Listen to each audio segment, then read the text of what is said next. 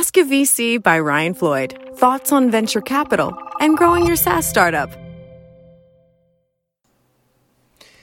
Hey everyone, my name is Ryan Floyd. I'm a managing director at Storm Ventures. We're an early stage B2B focused venture fund.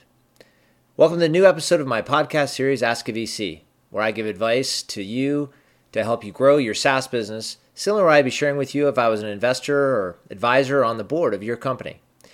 I originally recorded most of these episodes as videos, which you can see on my YouTube channel, Ask a VC. So as a result, please excuse any visual references in the podcast, though I don't think there are many. I hope you enjoy. Today I'm going to talk a little bit about how to think about a term sheet from an investor perspective. There's a ton of resources available out on the web to help you understand and decipher a term sheet a bit more, but I really want to give you a sense of where I see most of the issues that come up with a term sheet as we get into negotiations with entrepreneurs that we want to back. The first thing that you really ought to think about with a term sheet is that it's a non-binding agreement. And you might think, well, why am I even getting into this then? And the reason is because you really want to summarize the principal terms in a term sheet so that when you get in a legal agreement, you don't have any major economic terms or governance terms that you have yet to really resolve. There's lots of details to work out, but you want to make sure you cover the big issues first. So it's important as an entrepreneur, if there are big issues for you, that you make sure that they're outlined in a term sheet or that an investor is aware of them, because I can assure you an investor will make sure that they put any big issues for them likely into a term sheet as well. There's really only two provisions in a term sheet that are binding. That is exclusivity, so you sort of agree that you're not going to go talk to other investors about the opportunity once you sign it. And the second one is confidentiality. Outside of those two, understand that it's not an agreement to invest, but it's a understanding about terms. The first thing to really think about in terms of broad categories of the term sheet is valuation. It's probably the most critical, and so let's spend a few minutes talking about valuation and what it means. You probably hear people talk about it all the time. Oh, this company raised at X $1 million valuation, and it's pretty simple, but there are some nuances within understanding what that valuation means that it's important to really understand it as an entrepreneur. So let's let's first define a couple of terms. So let's start with post-money valuation. What post-money valuation means is it's whatever the pre-money, which I'll come to in a second, plus whatever new money is coming into the business. So let's say for a second that pre-money valuation was $8 million. And you raise $2 million, your post-money valuation would be 10. Now that seems pretty simple, right? 8 plus 2, 10, post-money's 10. Ryan, what's up? It seems there's not much here. True, but it does get a little more complicated, starting with an option pool. Every company that we invest in, we want to have some option pool available to issue to new employees. So you have options to give out to all those new hires and people that you're going to bring in. And the way an option pool is typically expressed is a percentage of the post money. So if I was to tell you, I'd like to invest at 8 million pre, just like the example I just gave, and I'd like to have a 10% post money option pool, and with my $2 million investment, your effective pre-money valuation is actually 7 million. So hopefully you just followed me on that. So 10% of the 10 million post is $1 million. So 7 million pre plus 1 is 8, which is kind of the pre-money, plus the 2 million investment gets you to the 10. The reason I'm pointing this out is if you're not thinking about what the option pool is, and in addition to that, if you have notes that are converting, maybe they're converting at a discount, maybe there's some warrants that were issued for some reason, all of that collapses into that pre-money calculation. So for you as an entrepreneur, it's really important to understand not only the post, the option pool, all the things contribute to actually what that effective pre-money valuation really is for you. And it's important to understand it because you don't want to be surprised by it at the end of the day.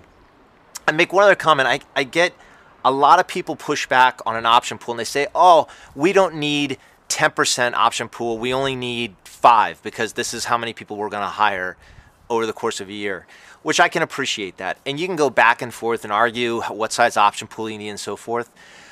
But I would just simplify it for you.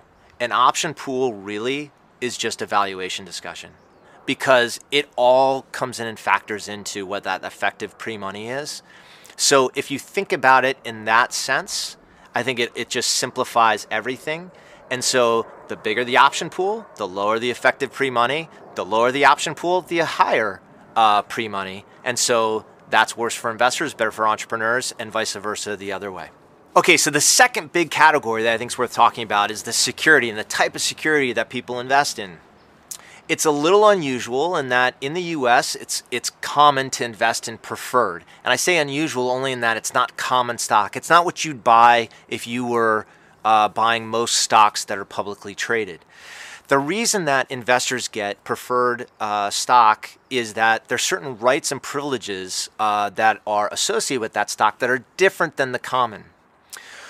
One of those rights is pro rata, which means that investors can continue to invest against new rounds that are raised in the future to maintain their ownership. And that's a really precious right to venture investors that want to continue to support their businesses going forward.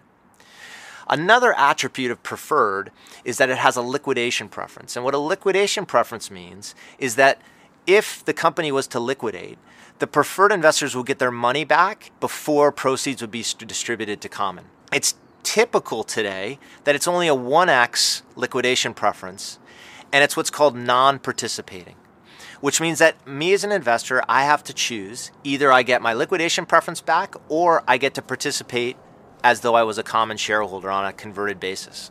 I can't have it both ways. There are certain stock like redeemable preferred, participating preferred. There's a lot of different flavors in which some cases you can get both your liquidation preference back and then continue to participate, but they're fairly unusual today in Silicon Valley unless there's some strange situation or a need for that type of security. So look for something that's non-participating preferred stock, and that's a pretty typical right. All the rest of the rights that come with the preferred really shouldn't really concern you, with really one exception, which is governance. On governance, this is kind of the third area I think to really think about from a term sheet standpoint is how is governance going to be implemented in your business. So the preferred likely will want to have some say at a board level in terms of how the company is run and managed, and that board structure is very important for you as an entrepreneur to think about, because the board, not only is it critical, I think, positively in terms of how it's going to make you a stronger entrepreneur, it's going to build for a stronger business. It's also important because the board has the right to hire and fire the CEO as well. So for you as a founder CEO, that board composition is pretty critical in terms of how you may perceive your role in the business going forward. I'll tell you that eventually, in just about every single company, founders don't maintain control of the board indefinitely. So at some point, it's likely that you're not going to control the board, and that there is a risk that maybe you wouldn't be CEO going forward. However, early on, I think it's very reasonable that the board ought to reflect the ownership in the business. If preferred investors, for example, are only buying 20% of the company, it'd be unreasonable that they controlled 70-80% of the board seats in a company, because it just wouldn't match to ownership. So these issues come up much later in the business, and it's usually after a lot of stock for founders have vested as well, and everyone's kind of gotten comfortable with one another. But it is important to think about it early on, because if you bring on an investor who controls the board, realize that is a real risk then that you can potentially run, where there may be a challenge with that investor going forward that may be very hard to resolve given their control of the board. I'll make one last small note on cost. Often it comes up, in a term sheet, there's a term that usually has the company, your company, paying for investor counsel. And a lot of entrepreneurs look at this and understandably say, well, that's crazy. Wait a second. So this investment group is going to put money into my company, and then I've got to pay for their legal expenses. That doesn't seem fair and reasonable. There's a lot of reasons for that are beyond the scope of the video in terms of how investors work, but it's very standard that companies pay for investor counsel. It's also reasonable that those costs can be capped. So I would wherever you are, ask what's customary to pay for investor counsel, and then just move on in the term sheet. It's not worth spending a lot of time negotiating this. So to pull it back up to a big picture, the term sheet, it's not a binding agreement. It's really agreement on principal terms. And from my standpoint as an investor, the most important things really to be thinking about is valuation, the most critical, and there's some nuances in how that's calculated, particularly around option pool. The second is really on governance, and then the third is on the type of security. And I think those are the big constructs to really be thinking about. There's obviously a lot more terms, and as I mentioned, there's a lot of resources on the web that can help with particular issues. But as an investor, those are really the big ones that I think you ought to be thoughtful about when it comes to looking at a term sheet that comes from an investor. I'd also tell you at a high level, realize that whatever terms get put into this term sheet, they're likely going to be terms that persist throughout the existence of the business. You're kind of setting up a framework at the very beginning that is going to follow you and the company going forward. And so be thoughtful about that going forward. How many directors there are in that initial round. If you have 15 directors in your A round, to exaggerate, it's going to make it really hard to continue to build that board going forward. So try to be thoughtful about that at the very beginning, because you're really setting this up for the future. And the final thing I tell you as an entrepreneur is that for me as an investor, my worst nightmare is if I was to invest in a company where the founder CEO left after some short amount of time, whether voluntary or involuntary. The reason is when I invest early, it's really backing a team. And if that doesn't work out, it's a very bad situation for me. Almost certainly that investment is in trouble at that point.